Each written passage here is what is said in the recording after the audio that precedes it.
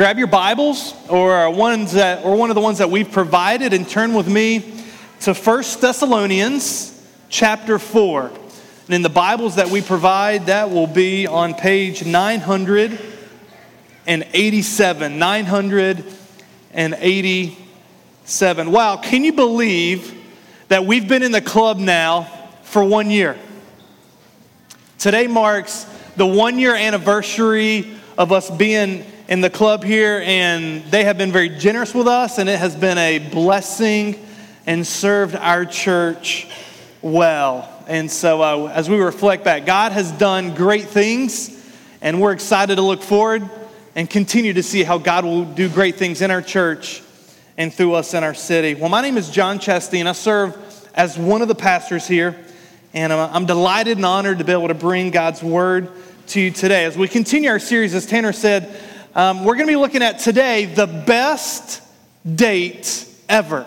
This is kind of like a bridge sermon. Last week, Tanner looked at the best gift in singleness. Next week, we're going to look at marriage. And so I'm kind of stuck here in between in how you get from singleness to marriage. Now, it doesn't take a rocket scientist to figure out that dating is a hot topic in our city. I mean, just look at the numerous college students, thousands of college students that fill our city, the young professionals that end up hanging around in our city. And dating is basically assumed if you're single and if you're of age. And that age keeps dropping lower and lower, I feel, every year. You can go to Boston.com. You can head to the website. Anybody ever hang out on Boston.com, check in? Just go to the lifestyle page, Boston.com lifestyle, and you start looking at the list of articles that are geared toward dating. I actually did this last night. And so, here's what I found. Front page, top one, is he into this? Now I find myself just hoping he will reach out, and he tends not to. Should I give it more time, or is he pulling the slow fade away? Or, next article, is it strange that I don't want a relationship? Or, The League, an elite new dating app, is ushering in a new era of swiping standards. No fakes and no randoms are allowed to join the league. This is elite. You've got dating apps, and then you have elite dating apps, and this is it. Just go to Boston.com. There's no denying dating is a hot topic, and it is faced in front of us almost every day. So why is it important that we spend an entire sermon on the issue of dating? Have you ever heard a sermon on dating? Just think. Have you ever heard a sermon? And let me give you a number of reasons why I think this is important, our time today. Number one, there's very little difference, oftentimes today, between how Christians and non-Christians date. So let me just ask you this question. If this is true, why? Should there be a difference in the way Christians and non-Christians date and pursue one another? And then secondly, tragically, we continue to see marriages end in divorce. And so it would be wise for us to step back and at least ask, are there some things we can do on the front end that would help prepare us for marriage in the long term? And so, if you're a middle school or high school student today and you're here with us, now is the time. I know that you're tempted to, kind of clock out, but I want to give my best shot to you. You need to develop a biblical framework today, not later, as you think through dating. If you're single, I would pray that the Lord would grant you humility. And let me just say this. Maybe even you're here today and you're in a relationship. You know what your greatest temptation is going to be today? I think one of the greatest temptations, which I even struggled with myself in dating relationships, is that once you're in a relationship, you put blinders on your eyes, you close your ears to everything outside. and you don't really want to listen to what anybody has to say, would you pray right now that God would grant you the humility to openly and honestly evaluate your relationship, that you wouldn't come back defensive? It's all right, God, as we just sang, all for you, that I'm going to put my dating relationship on the table and say, what does it look like to live all for you in this? But maybe you're here today and you're like, man, I'm not single. I'm married. John, why do I need to pay attention for the next 45 minutes?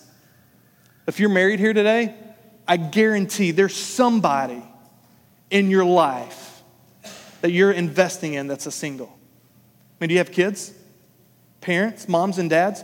One day it is going to be your responsibility to walk. I'm sitting here this morning, well, my 3 kids and one's at home sick, and thinking through what does it look like to raise my kids and teach them to think about biblical dating. Hey, are you in a community group? Are you a community group leader? You've probably got singles in your community group, and you're going to be engaging in discussion this week. And at Redemption, we challenge you guys to be a disciple who's making a disciple. And so if you're older in the faith and you're married, my guess is hopefully that you're grabbing some singles, as Tanner challenged last week, and having them over for a meal. And so what are you going to help do and teach them as it relates to dating? So here's what let's do today. Not only is there great temptation to be defensive, my guess is I'm probably going to say some things today that you may even disagree with. So on the front end, let's agree with this. I want to just ask you to agree with one thing for me. If you disagree with something that I say, and that may be because, you're living in sin, or that may be for many other reasons, will you do this? Will you agree to at least ask yourself, hey, why am I disagreeing? I want you to take the next step. If you disagree, answer that question. Why are you disagreeing with what I'm saying today? Is there something that you're trying to hold on to that you think a biblical approach is going to take from you? So where do we start? We're going to go to the Word. That's where we would normally start, right? But the challenge when it comes to dating, where's the text that we're going to go to? There's no explicit mention of dating in the Bible, right? So we just dismiss it off altogether?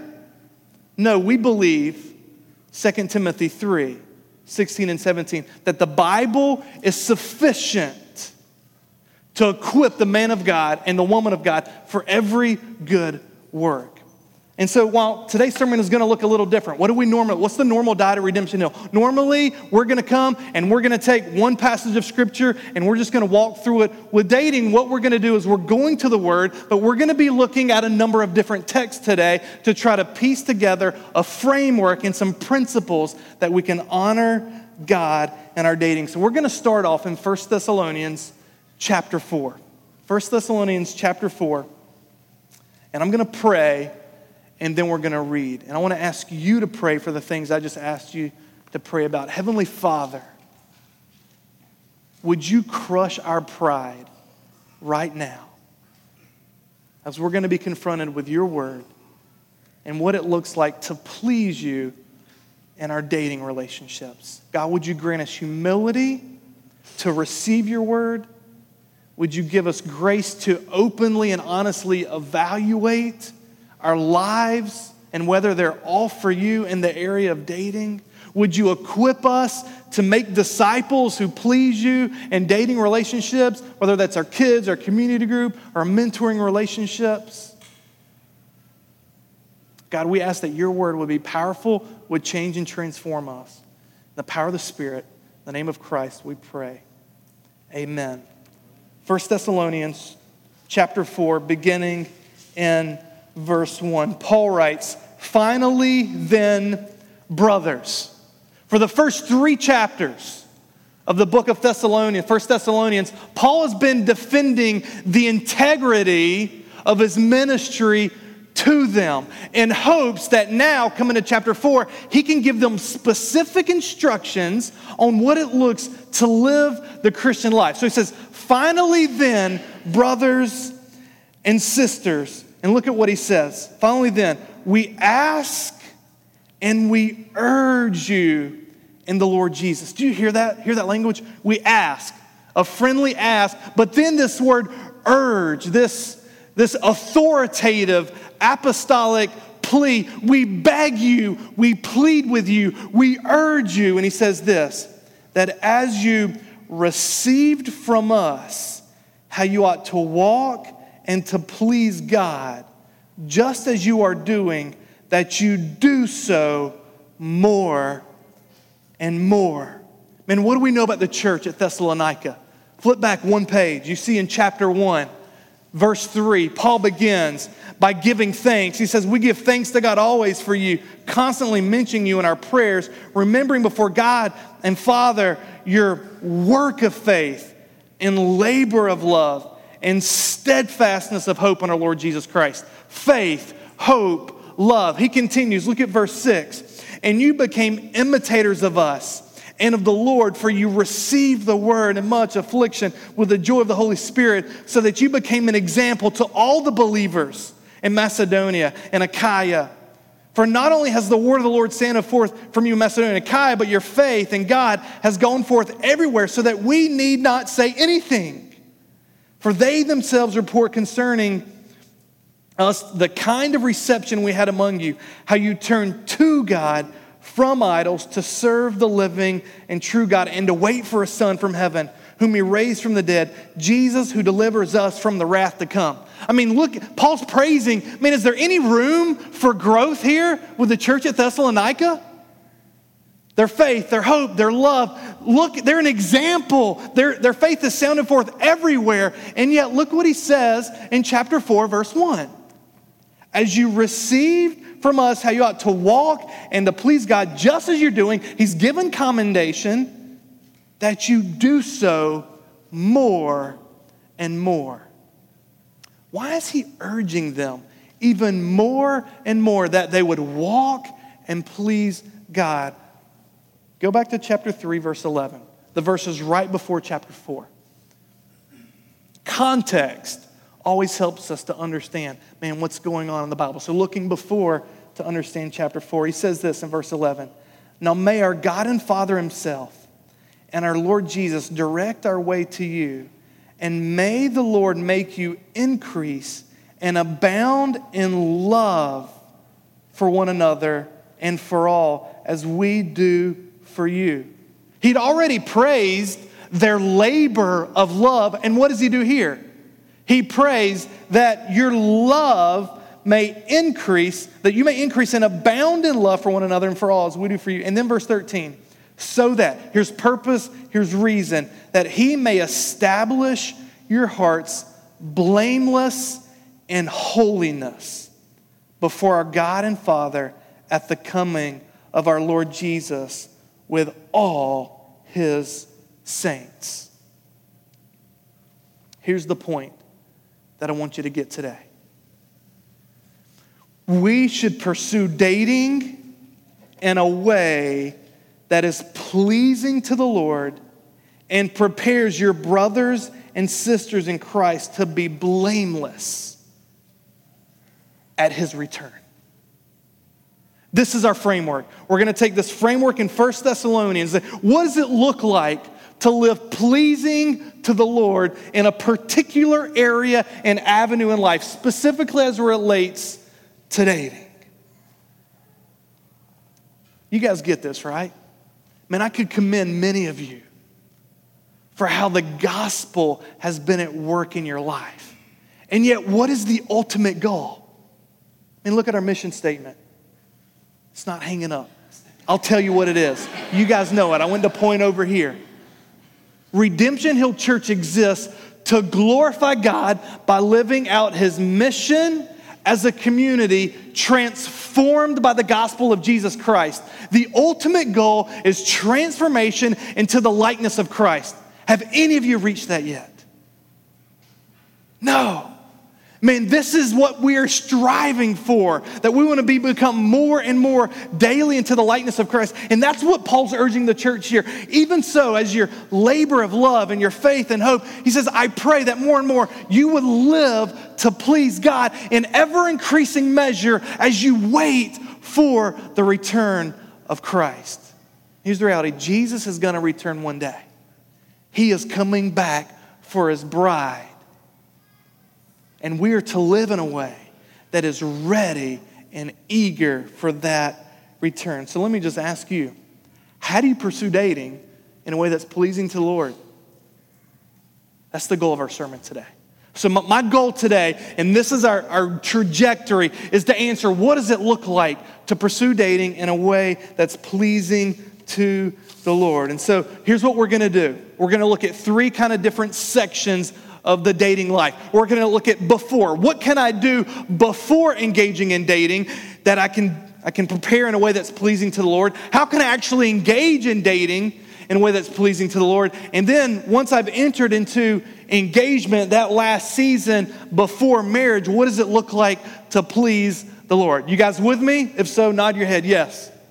Before, in it, and as we wait and prepare for marriage. So first, please God and how you prepare yourself for dating. I want to give you a few principles here that I believe if you'll really apply these, it'll actually carry out and overrun into how you engage in dating. The first one is this: soberly reflect on your own spiritual walk with Christ. Will you do that with me today? And one of the greatest challenges that Tanner did last week for those who are single is he's asking this: how are you glorifying God in your singleness? He said, are you pursuing single-minded devotion to Christ with urgency? Are you serving Jesus with all your heart? Are you pursuing community? Are you pursuing contentment in Jesus above all else? And are you pursuing greater hope in Jesus than the prospect of your marriage? Hey, here's the deal. If you don't look inwardly and assess what's going on in the heart, the temptation is going to look and think that dating is going to satisfy desires that I've got. And that is completely wrong. So if you don't address what's going on in your life and reflect on your spiritual walk with Christ, you're going to enter into a dating relationship with the wrong expectations. Here's the deal. Only Jesus can satisfy you. Do you believe that? Only no mate, no potential relationship can satisfy the deepest longings of your heart. So if you're single today, let me just ask you, are you content in your singleness? I mean, Tanner shared last week that singleness is a gift. If you're content in your singleness, since that God's given you the gift of singleness, well, you don't need to be dating. Why pursue dating right now? God's given that as a gift. And that was the plea that Tanner shared with us last week. If you're content in your singleness and the gift that God's given you, use that and maximize it for the glory of God. Now, we also know there's a way to be content in singleness and yet have desires for marriage. And so now that's you. Before you engage in dating, I will just ask you, man, are you practicing the rhythms of grace? Are you growing in your walk with Christ? Do you see the fruit of the Spirit in increasing measure more and more in your life? I love this pursuit that you should make it your aim to be a godly spouse versus finding a godly spouse. And yet modern dating flips that on the head. It's like you do everything you can to do to find the person as opposed to being the person. So what are you doing right now to be a godly man and woman? Second, as we please God and how you prepare yourself for dating, embrace marriage as the purpose of dating. When we look at modern dating, and I'm talking about just outside of a biblical framework, may or may not have marriage as its goal. And it is often purely recreational and educational. That's not biblical. So as I'm in this kind of bridge sermon here, from singleness to marriage, you've got to get what is the purpose and goal of dating. And if you get this, that dating is a means to provide a spouse, then you've got to reflect on, hey, man, if you're just kind of like playing the field, how do you justify that biblically? Man, I'm just kind of playing the field. I'm just kind of, enjoying this kind of single season and being in and out of relationships. So let me just ask you this. Are you at a place in your life where you are able to marry? If not, why would you be dating? You guys get that?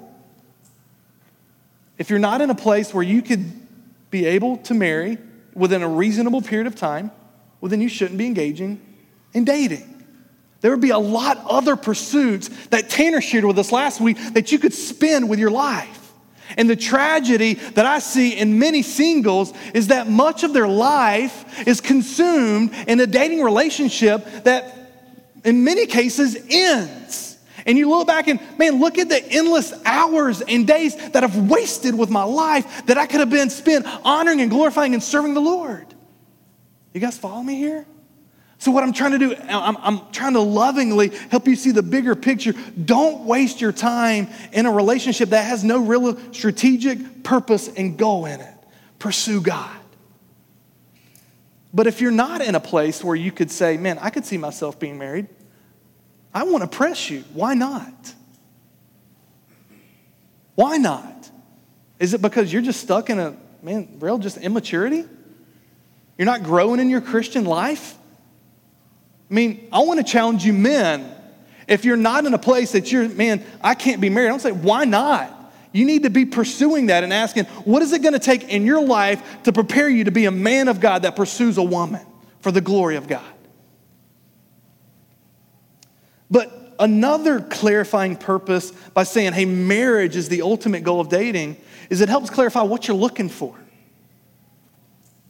So the purpose of marriage helps you to know what kind of person you should be looking for, which leads us to the third encouragement I want to share with you, is that you should look to God's word for characteristics of a godly mate. Not what Hollywood defines or any of the magazines that you look as you're checking out at Stop and Shop on what you should be looking for a potential spouse. And note this, you should do this before you get into the relationship. You guys hear me there? You see, our tendency is to get in the relationship and then to start stepping back and evaluating. But here's the problem. When you get in the relationship, you get the blinders on and you can't properly, objectively evaluate a lot of these things. And so, you would do and save yourself tons of trouble if before you engage in a relationship, you would just ask the question, is this person a biblical man and woman pursuing the glory of God? And if you want some characteristics to pursue, I'll point you to another sermon that Tanner preached a few weeks ago on deacons. He laid out a number of great qualifications and he challenged all of us. How are you pursuing this in your life? So go to Acts 6, go to 1 Timothy 3, go to 1 Peter 3, where it talks about what is true beauty that a woman should be pursuing. Go to Titus 2, go to Proverbs 31 and look for a P31 girl. Amen. I like that ant. But don't deceive yourself here. Your goal here is not just to look for a Christian. There are a number of people that claim to be a Christian. There are a number of people that agree to even maybe our statement of faith or agree to go to church with you on Sunday. That's not what you're looking for. Here's what you want to look for. Jesus says, if anyone who wants to be my disciple, they must deny themselves, take up their cross, and come follow me. And so, as you're praying, you're not just looking, how can I just easily squeeze this person into the qualifications? You're looking for somebody who truly has a heart desiring to please God above all things in their life. And if you need help on that, I would actually say you do need help on that. As you're looking and praying, come ask your pastor. Hey, what do you think about this person? Ask your community group leader. Ask the person who knows you best, who's really pursuing God. Hey, man, do you see what I see in this person? Would you give your blessing on me to pursue this person for the glory of God? Now, that is the opposite of modern dating. Because what does modern dating say to do? Man, you keep your dating life private. This is my decision. You don't have any say. And man, I don't want to ask anybody's opinion. This is my opinion. And yet, biblical community, one of the great beauties of the church, that God has given you the church so that you can not make mistakes. So come and ask for wisdom. That's what we're here. We love you. We love reflecting and helping you think through that. But let me just hit maybe a hot topic question here. Can a believer date an unbeliever? Many of you are probably familiar with 2 Corinthians 6:14 that says, do not be unequally yoked. While the context there is not primarily about marriage, it could be applied to that. I want you to think about an Old Testament text. In Deuteronomy 7, verses 3 and 4, God forbids Israel from intermarrying with the nations. Do you know why? This is what he says. He says, they will turn your sons away from following me to serve other gods. You guys catch that? Don't intermarry with the nations because they're going to turn you from me in idolatry to other gods. So let me just ask you, man, as you're contemplating through, can you date or marry a non-believer? Why? Why would you? If your desire in life is to take up your cross and follow Christ, wouldn't you want to date and marry somebody that's going to help that and not hinder that? So I just want to give you some, practical questions to ask as you process, through this. Are your hopes the same as that of an unbeliever? Are your beliefs the same? Are your joys? Are your convictions? Are your worldviews? Are your sources? None of those are the same. If you're truly following Christ, they're not. So, what are your motives? Let's just get it out there. What are your motives for pursuing a relationship with a non-believer? I would challenge you before you get in the relationship that you're praying and processing through these and seeking the glory of God. And then another encouragement in the before stage is be wise in where you pursue a godly mate. Hey, let me ask you this. This isn't a trick question. Where would you most likely find a person possessing godly characteristics?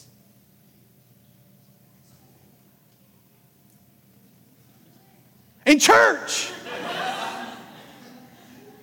Right? Yes. Yes, it's not a trick question. So singles, serve your church. Get involved in a community group. Go on mission trips. Now, I get this. There's a difference between my whole purpose of existence here is to find a spouse. I can pinpoint that person easily versus, I want to honor God, but this would be where else am I going to find a godly spouse? It's going to be here. And so I would just challenge all of the singles to look around and say, has God potentially provided a spouse in my local church that I have not necessarily even thought about or pursued? That would be a very rational place as opposed to what the world's going to say, you need to go hang out at the bars and the clubs, and this is where, don't be surprised if that's where you go on what you're going to find. We can talk a little bit more later about that at our coffee house in a couple weeks. Hey, but what about online dating? Isn't that a question, some of you have even wrestled with? There was a great Q&A. Ask John Piper. He actually answered this on his website. And I love what he says here. He says this: the biblical issue is not how you meet, but whom you marry. Do you guys get that? It's not how you meet, but whom you marry. And he continues. He said, I would think that you could rule out a lot of losers by using the internet. It won't take long to learn from Facebook and Twitter and blogs if this man or woman is passionate for Jesus or if Jesus is an incidental mark on the shoulder or a trinket around the neck. You guys get that? Now, there are inherent dangers as we think about online dating, right? So we would be ignorant to go head first without thinking through that. And so you would want to be wise and move slow and protect your info and do a background check and all of that stuff. And I would even say, if you're going to engage in that you need extra accountability in place with those in place. But I've been a part of premarital counseling with a number of people now. That's how they met. So maybe you're sitting here today and there's like, you feel guilty or like that is in some sense unbiblical. I want to free you from that and say, online dating is not unbiblical, but yet be wise in how you engage. And I would say there'd probably be some sites that you just want to stay away from. You want to be wise in even where you go as you engage in online dating. Now let's just stop here. If you apply these principles, you will be placing yourself in an extremely healthy place to pursue a dating relationship. Oftentimes, as I'm evaluating relationships, I can pinpoint one of these that I've just shared with you where it went wrong beforehand. You guys follow me here? Now let's jump in. What does it look like in this middle section now to please God and how you engage in dating? Let me give you a definition. I've got to pick up my pace here. This is from Scott Croft at boundless.org. Boundless.org. Singles, marrieds, discipling people. Write that website down. Some great resources. I've drawn a number of principles and applied them into the sermon today. And this is how he defines biblical dating. We may define biblical dating as a method of introduction and carrying out of a premarital relationship between a single man and a single woman that begins maybe with the man approaching and going through the woman's father family, that is conducted under the authority of the woman's father, family, or church, and that always has marriage, or at least a determination regarding marriage to a specific person, as its goal. Now I want to try to unpack that for you. There's a lot here, and here we go. First encouragement, men initiate. Why? Where am I getting that from? Men initiate. As we think through dating, there's no specific text on dating, so what are we doing? We're looking to marriage, and we're asking, what does a biblical marriage look like? And now we're working backwards to formulate a framework for dating. Now, when I look forward to marriage, and I'm still in a little bit of Tanner's thunder, I've got to do that, but he's preaching on marriage next week, so if you got questions on marriage, just hang on. He'll clarify everything I mess up today. You look to marriage, and you see that God has roles in marriage. And you see this starting all the way back in Genesis chapter 2. And this is how Paul argues in 1 Timothy. Adam was created first, and then Eve. You see Adam, who's naming the animals. Adam, whose rib was taken out to create Eve. Adam, who's naming Eve. There are roles. Now, before you get all tied up here and wrestling through that, man, this is no different than a few weeks ago when Tamara talked about friendships and reflecting on the Trinity, right? I mean, think of the Trinity for a second. Do we not have roles in the Trinity? The Father, the Son, and the Spirit. Are they all equally God? Yes, not a trick question. Yes, they're all equally God, and yet the Son says that I submit to who? The Father. Is Jesus any less of a person because he submits to the Father? No. It is not in terms of essence or being, but in terms of role. So that's why when we go and we see in marriage, there are pictures of the gospel and of the Trinity. We see that God has even created marriage as a means to display the glory of God and the triune character of God. So when we go to Ephesians 5, and Paul says, wives, submit to your husbands, and husbands, love your wives, and we see these role distinctions there. They're not contingent upon that particular area. They're rooted in how God has created us and what reflects his glory.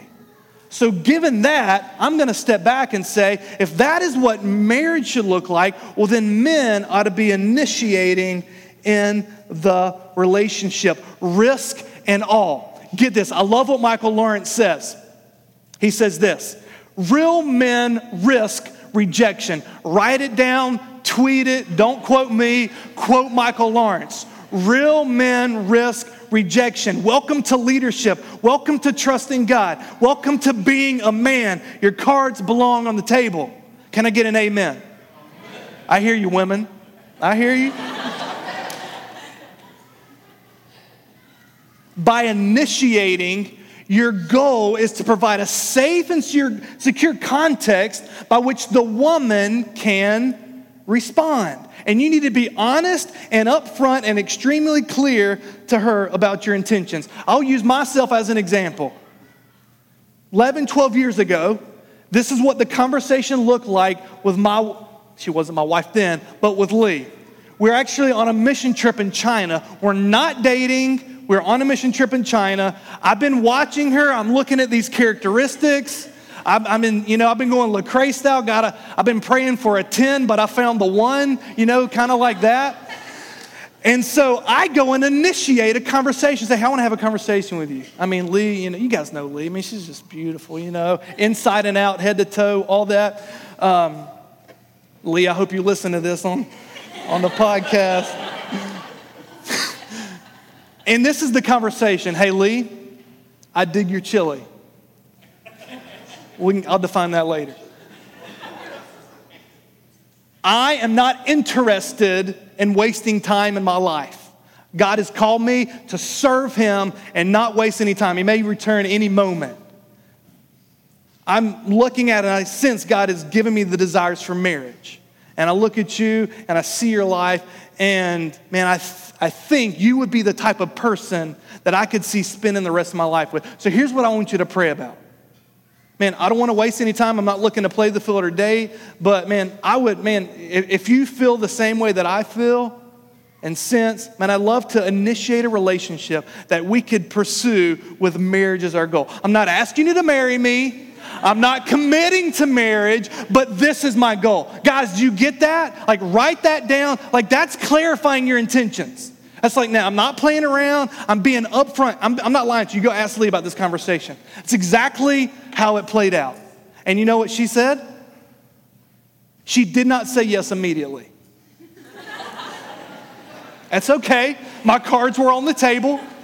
It took her, I think it was a week or 2 weeks. She prayed through it. She went back to those that she'd been discipled by and doing life with. And she came back and said, let's start moving this thing forward. Something like that. So men, you lay it on the table. It requires risk, but this is what God's called you to do. Be a leader. Women, you respond. Now, I know that's scary. You're sitting here thinking, man, I've got to wait for the man to respond. And you know what? That's probably going to be the biggest complaint. I'm going to have a line over here after the service of all these ladies are like, man, but these guys, I want to say to the men, you need to own up and start initiating with these women. That's what they're upset about. But women, you need to learn as men need to learn how to initiate, women need to learn how to respond. And it does require trust in the providence and sovereignty of God. But you see in this dating definition there, a role that a father or a church plays there. Man, I understand some of you do not have fathers who get this idea of shepherding and protecting. I'm sitting beside my daughter this morning. It is my God-given role to raise her and prepare her. If God gives her the gift of marriage, to present her blameless and pure. It's my responsibility. Now, I can't control that, but I own that. Now, some of you don't have dads that get that, or maybe dads that are unbelievers. So there's a role that a local church can come in, and you could come to your community group leader or one of your elders and say, will you help me and kind of function and help oversee and protect this relationship? But man, you're a father, and you're like, man, what do you do? Well, here's what you do. She says, hey, go talk to my dad, and you pull out the application for permission to date my daughter. You get the name, the birth date, the height, the weight, the IQ, GPA, social security number, Boy Scout rank and badges, all the goods. Then you go through the questionnaire, do you have access to a van, a truck with oversized tires, a waterbed, a pickup truck with a mattress in the back, a tattoo, earring, all of it. And then, a further extended part, in 50 words or less, what does late mean to you? In 50 words or less, what does don't touch my daughter mean to you? In 50 words or less, what does abstinence mean to you? There you have it. Father's application right there. No! That is not what we do. Jen Wilkins has been reflecting on this, and she wrote a blog. What is the problem with this? It expects that my daughter's gonna have poor judgment, and I've gotta be the shotgun dad who scares off all of these suitors. And so Jen Wilkins, look at this. Look at what she says. She says, you need to build a wall. That's right, you heard me. Build a wall. Go all Rapunzel. Build it so high that only the strongest of suitors can scale it. She's referring to Song of Solomon 8 and 9. Instead of intimidating all your daughter's potential suitors, raise a daughter who intimidates them just fine on her own. Because you know what's intimidating? Strength and dignity, deep faith, self-assuredness, wisdom, kindness, humility, industriousness. Those are the bricks that build the wall that would stand the advances of slouchy pants, whether you ever show up with your Winchester locked and loaded or not. The unsuitable suitor finds nothing more terrifying than a woman who knows her worth to God and to her family. Fathers, raise your daughters as a strong tower and a wall. You got that, T? You got me. This is what we ought to be doing instead of standing there with our shotguns. And so it's the guy who initiates and it's the woman who responds. She may do this through a father, through somebody helping her, or I'm not saying that she can't do it herself. I'm just saying we need to evaluate. There are roles of a father in life that you need to be cognizant and aware of. And women, when you respond, be honest. Display the glory of God. Don't lead a guy on that you have no interest in ever pursuing, okay? All right, I got to pick up my pace. Third encouragement, you need to guard your time together. You don't need to spend a ton of one-on-one time together. You need to spend your time with family, with friends, and groups. You need to be careful about deep sharing things early on. And I would even say this, hey, you're dating a Christian, you don't need to spend lengthy time in word and prayer. That's going to increase spiritual intimacy. That's going to also tempt you in other areas of intimacy. You want to keep these things initially low. The goal here, Song of Solomon 2:7, do not stir up or awaken love until it pleases. You do not start what you cannot finish. And so if we're going to pursue God and honor Him, we've got to be very careful in this. Fourth encouragement, let's go back to 1 Thessalonians 4. Flee sexual intimacy and pursue holiness. Paul continues in verse 3. For this is the will of God, your sanctification, that you abstain from sexual immorality, that each one of you know how to control his own body in holiness and honor, not in the passion of lust, like the Gentiles who do not know God, that no one transgress and wrong his brother in this matter, because the Lord is an avenger in all these things, as we told you beforehand and solemnly warned you. For God has not called us for impurity, but in holiness. Therefore, whoever disregards this disregards not man, but God, who gives His Holy Spirit to you. You were not called for impurity, but in holiness. Why? Jesus is returning. And so our goal is, how do we pursue dating in a way that prepares me to be blameless, to be holy, not just myself, but the person that I'm initiating a relationship with. And the way we pursue holiness specifically, he says, you abstain from sexual immorality. The Greek word here is porneia. It's where we get our English word pornography, and it includes at minimum fornication, which is at least an aspect of its meaning. Consensual sexual intercourse between two persons not married to each other. And in light of Matthew 7, it would also include lust, pornography, and and a list of other sexual sins outside of the context of marriage. Here's what we see as we evaluate Paul. The only proper context for sexual activity is marriage. That's it. Why? You're sitting here, but John.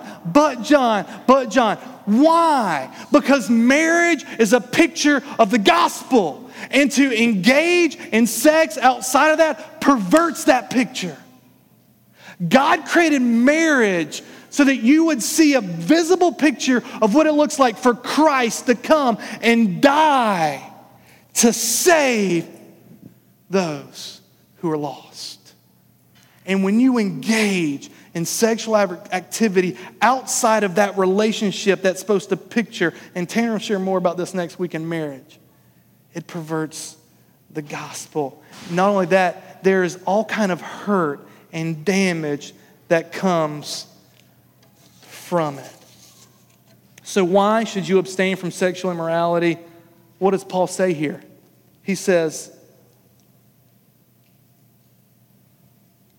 in verse 5, not in the passion of lust like the Gentiles who do not know God. Number one, our knowledge of God should determine and drive how we engage in relationships. As I just said, knowledge of God and the understanding of marriage and the gospel. And then secondly, he says here, verse 6, that no one transgress and wrong his brother in this matter. No one defraud your brother. Here's the deal. When you engage in a relationship, whether you marry that person or not, that girl or that guy is going to eventually one day marry another brother or sister in Christ. And if you engage in sexual immorality and don't marry that person, you're defrauding that future spouse whom that person was prepared and made for. You guys follow me there? So Paul's not even arguing, look at what the Gentiles do. He's saying, how are you going to treat this guy or girl as a brother or sister in Christ? And that's what 1 Timothy 5:2 says. Paul's giving encouragements, and he says, treat younger women as sisters in absolute purity, in all purity.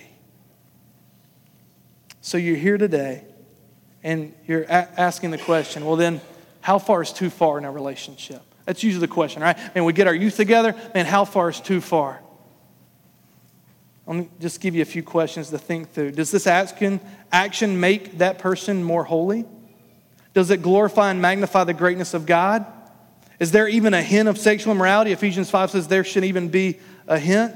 Does what you did inspire peace or an uncomfortable shudder knowing that the Trinity observed it all? And I would say this, to ask the question, how far is too far, is the wrong question. We should be asking, what will most please my Heavenly Father? So we go to 1 Corinthians, and he doesn't just say abstain, he says flee sexual immorality. So I just want to pose you, in your dating relationships, what does it look like to flee? I'll just be honest, cohabitation is not an example of that.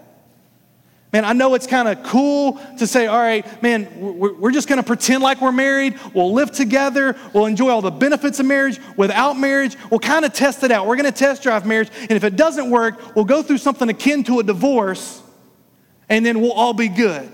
No. In view of this, I don't see how you can pray, Lord, lead me not into temptation, and live with the person that you're dating. I don't see how it's possible. So what does it look like to flee sexual immorality and to pursue the glory of God? Not only that, man, what do your lost neighbors think about your relationship?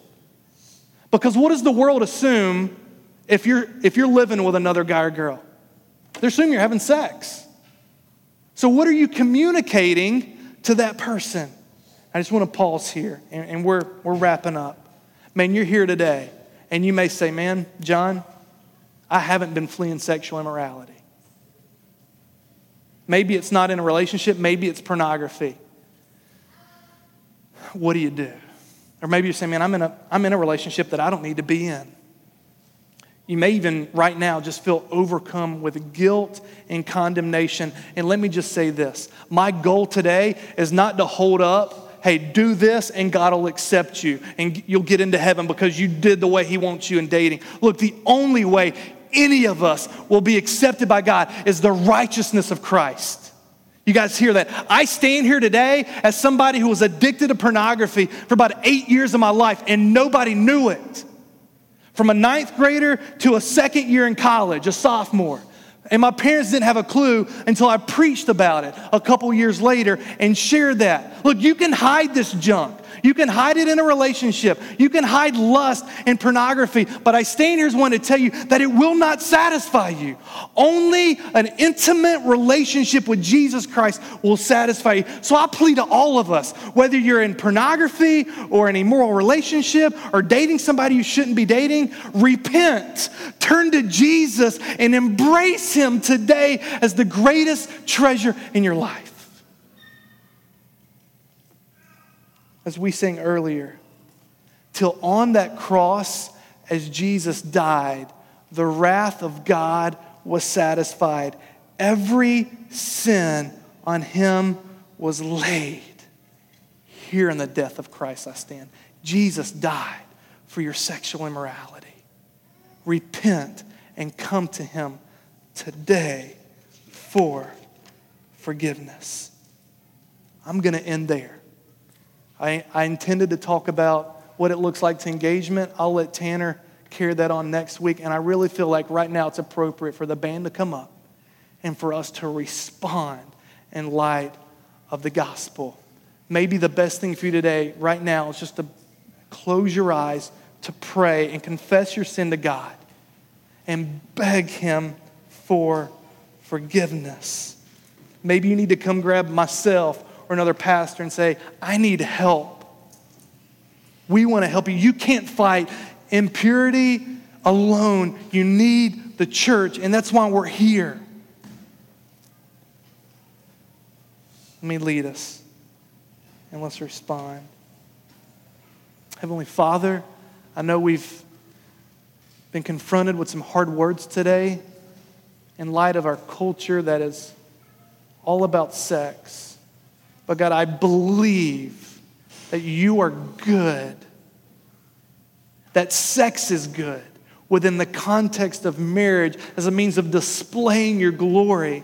And so God, I cry out today that you would give us grace to respond rightly, to pursue holiness and purity, to find our righteousness in Christ, to look to the cross and see that your wrath was poured on Christ for our sin, and you would break us of that and free us. God, even as maybe some of us are tempted to think of sins in the past, maybe not in the present, that we would continue to look to the cross for those sins, to see that they were forgiven. We've been washed white as snow in your blood. You paid it all. And God, I pray you would raise up in our church a group of men that risk rejection and initiate, and women who greatly trust in the sovereignty and providence of God, and a church that's known in Medford as a church that pursues holiness. God, this is only possible by the power of the gospel through the Holy Spirit that you have given to us, as Paul says in verse 8. Empower us to this end, I pray in Christ's name.